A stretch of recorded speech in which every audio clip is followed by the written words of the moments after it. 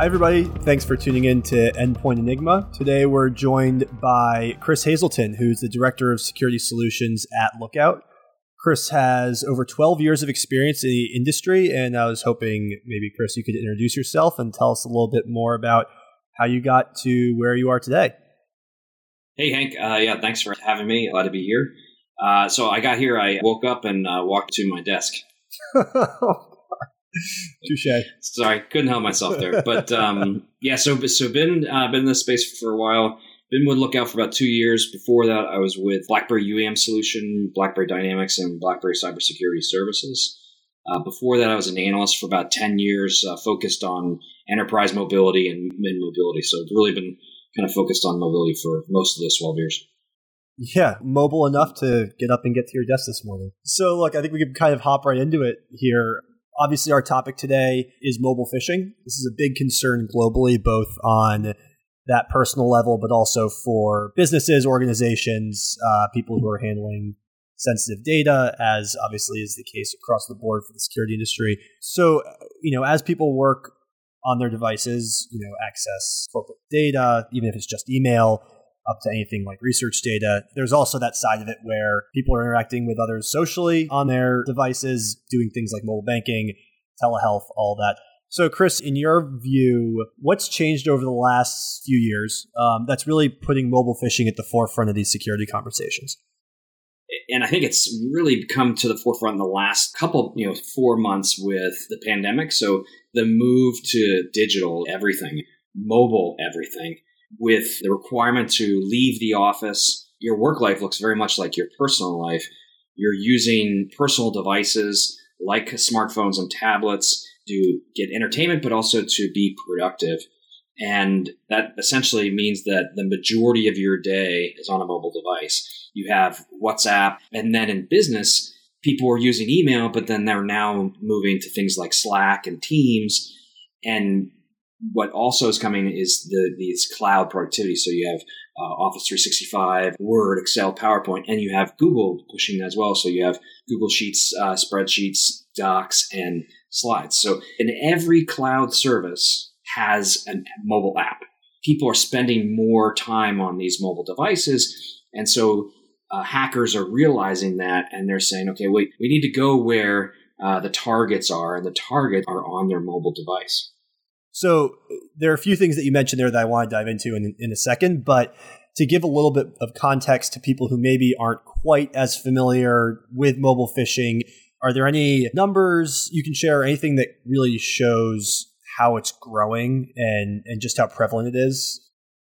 Over the last 18 months, we've been looking at the encounter rates for our users of our phishing protection solution. And these are both consumers and enterprise. And what's interesting is that, the enterprise has seen some interesting trends, because these are users who have phishing training and they include the mobile topic, but we're still seeing these encounter rates that are pretty high. And so just as an example, so for Q3 of 2019 and Q4, we saw generally about 15 to 16% encountered at least one phishing link in a quarter. But then when we went from Q4 of 2019 into the end through Q1 of 2019, we saw a big jump. So we saw over 37% increase in encounter rates for our customers in terms of mobile phishing.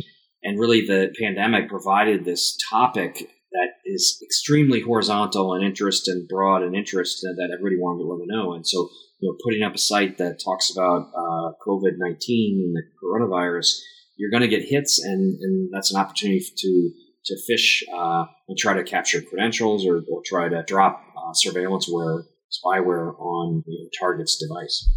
Yeah, absolutely. I mean, it's almost human nature. People constantly want to be in touch with friends and family. They want to be as informed as possible, and they want to know what's going on and be able to talk about it with people. It's kind of this natural want or need to connect and be connected. So in that sense, what about mobile phishing is so unique in your opinion? What makes it so appealing to those people that say, I want to steal corporate login credentials or something like that. We saw just the other day a whole bunch of high-profile Twitter accounts started tweeting out this Bitcoin wallet code saying, from people like Bill Gates and Kanye West and Elon Musk saying, oh, if you send me $1,000, I'll send you $2,000 back. This is only good for a half hour. And within a pretty short amount of time, I think about $20,000 worth of Bitcoin had been sent to that account. So what makes it also appealing to these actors to use mobile phishing? Why is it so effective? On mobile, sometimes it's just that there is so much more trust or lack of awareness by users that they can be targeted by phishing. Email has been the primary communication method for mobile for a while, and text messaging. And so it's a little bit foreign for people to think about. There can be a phishing link through WhatsApp, Facebook, Instagram, any messaging channel.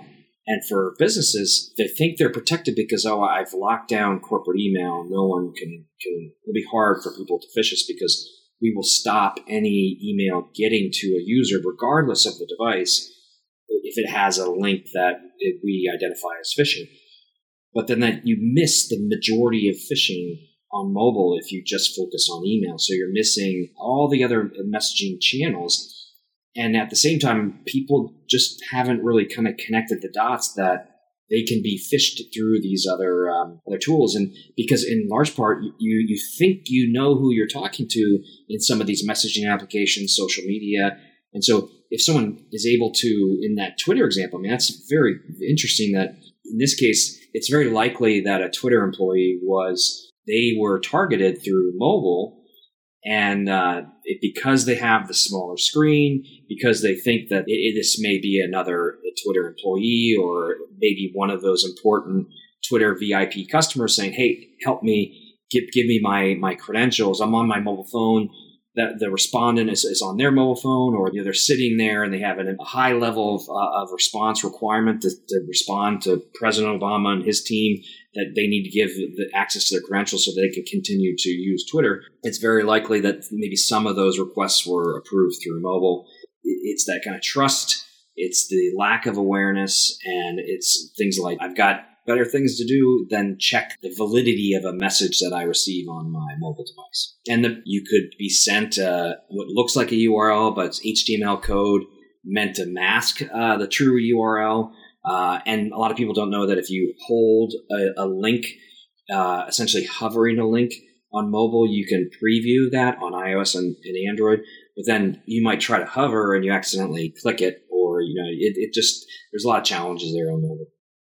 Yeah, absolutely. And actually, I just double checked, and Twitter actually acknowledged that this whole thing was a result of coordinated social engineering attacks. And those are, social engineering happens on social media. So you said the likelihood that something like this could have been accessed, carried out via mobile, seems to be pretty high. It'll be interesting to see if they add anything more to that as they investigate it more. But you're right. A lot of the red flags that you could normally find on desktop, it's just not doable on mobile. Look at your browser where it shortens the URL that you're accessing. It's really not that hard. You can spoof a URL pretty easily and get someone to think they're on a site when in reality they're somewhere else. So, I sometimes, when we talk to other people in the market or just other security individuals, I find that some people honestly aren't quite as convinced. I think a lot of people, like you said, they have that level of trust where they think they're going to be protected. But just to play a scenario, which honestly we've seen it happen, in the industry. But something like when, let's say I get sent a message on any platform, pretending, this message is from, with my CEO's name or maybe another colleague, and it includes a phishing link. If I click it, but nothing really happens, is that still a threat? Yeah, there's two things that can happen when you click on a phishing link. There's two goals.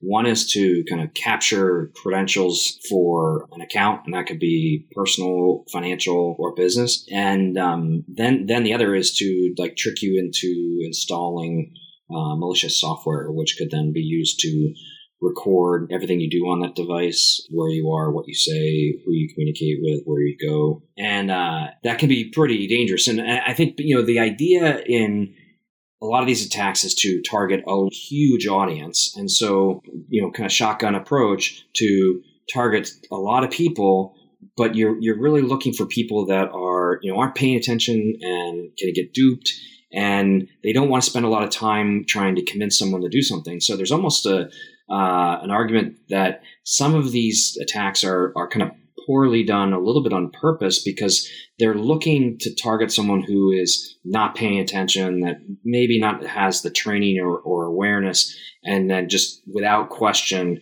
goes down the path of doing what that attacker wants them to do, either entering credentials or sideloading an application or sharing other critical information about the organization or about its infrastructure. So that's kind of one thing. So there is a moment where you can probably save yourself, but as soon as you start to enter anything into fields, or say you have a password aggregator, it's very unlikely that password aggregator would actually enter anything, because it's keying off the URL. It may not recognize the URL. But the user may say, no, put that information there. Do it. Oh, this aggregator's not working, and it's trying to save you, yet you're killing yourself by putting all this information in there. So that's where they start to kind of capture things, and then they're looking to capture your username, password, two-factor authentication to kind of better understand the infrastructure that they're kind of targeting and wanting to get into. So there is a way to kind of pull back, but do need to be very, very careful. Yeah, for sure. And it's like that sense of urgency, or that sense of, like you said, okay, even if the password aggregator is trying to save you, you're like, no, I know this is where I want to go. Now I'm almost going to term it as blind trust rather than having trust issues with the service that you're dealing with. But looking at it more from a historical context, you acknowledge that people think of phishing coming in by email, SMS, sure, definitely more so recently. But what about you've mentioned a couple of things that people don't really think of, kind of the more social media side, some of the apps that people just say, oh, well, that's okay. I mean, do you think that is a way the bad guys basically are getting in? And also, are they really looking at it as something where they know that people are accessing all sorts of data, both work and personal from the same device? I mean, does that play into it? What are some of the more kind of modern factors that you think that are leading to this greater issue?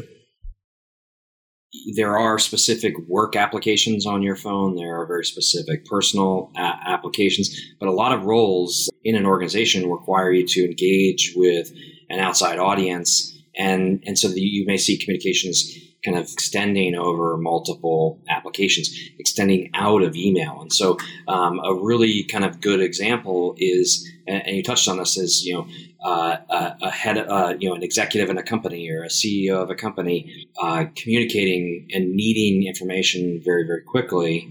And the best way to do that is through a text message to one of your employees. And you're texting even like a corporate owned device, and the CEO is used to and expecting, because it is a text message, immediate response. Email, you get an email and people are like, yeah, I'll respond to that within like 24 hours, and I'm within the range of acceptable time.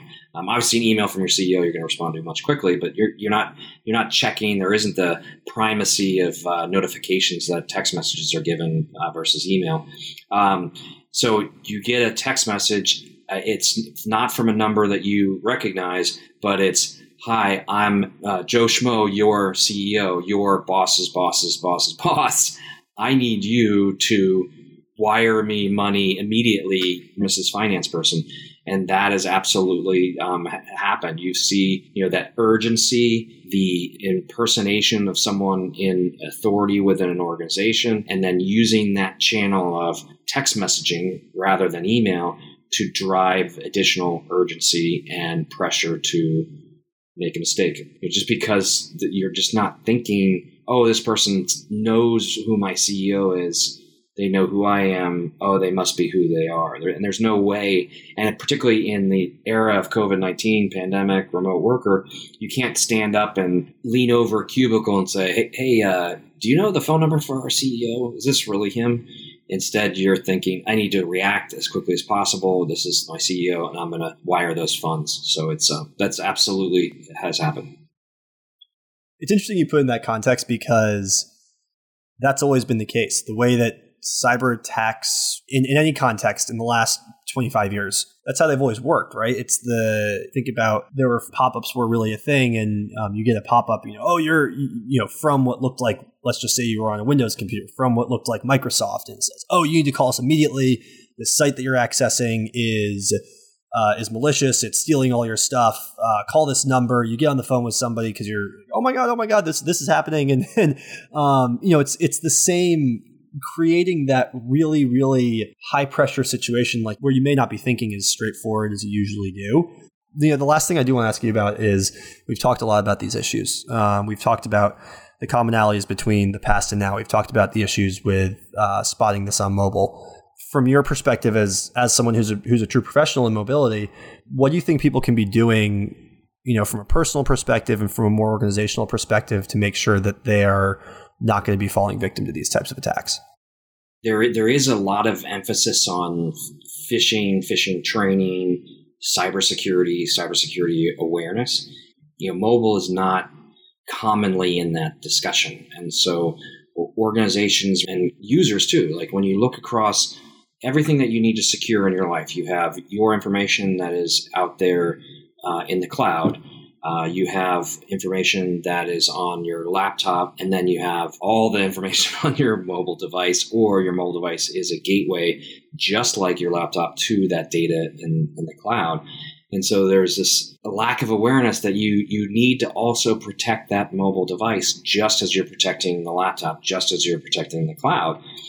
And that, for an organization, it's the same. Like, you deploy and you hand someone a laptop. There's antivirus on their laptop. There's phishing tools around the email, and there's maybe a VPN if you're at a hotel or travel or whatever, or you're connecting Zero Trust. Even you're using the VPN when you're in your office. But of course, nobody's in their office anymore, so we're all remote. So the Zero Trust is even more applicable. But then on mobile, Gartner forecasts that the entire kind of endpoint security market is about $7 billion in 2020. At the same time, they forecast that the mobile component of that for mobile security is about $300 million. But then you look at how much time do you spend throughout the day on your laptop versus how much you spend on your mobile phone, and extend that out to 100 employees, 500, 10,000 employees, 100,000 employees. That's a lot of opportunity for cyber attackers to target your organization, your users, your corporate data. And so my advice is, apply the same principles that you do to a desktop to a mobile device, because a mobile device can access just as much information about your organization or a user, if not more, because that device is often work and personal. So there are more channels to target, and that is through mobile phishing. Got it. Awesome. Yeah, it's almost like an exponential expansion of the risk, whether it's risk to the company as a whole, or risk just to you personally. So, Chris, I think that's all we got for you today. Thanks so much for joining us today on Endpoint Enigma. And for those listening, thanks for tuning in. If mobile phishing is something that is particularly interesting to you, even just from a personal perspective, we actually did put out a State of Mobile Phishing report earlier this year. This is something that covers kind of how we got to where we are in mobile phishing. It talks about some scenarios that tie the financial risk to a mobile phishing attack. It's pretty interesting, and you can just go to lookout.com. It's on there. Give it a download, give it a read. And then also give us a follow on LinkedIn. Just look out. And if you're particularly interested, again, in the phishing side of things, we do run a Twitter account called Phishing AI. It's one word. Give that a follow. So thanks again, everybody. And Chris, thank you for taking the time to join us today.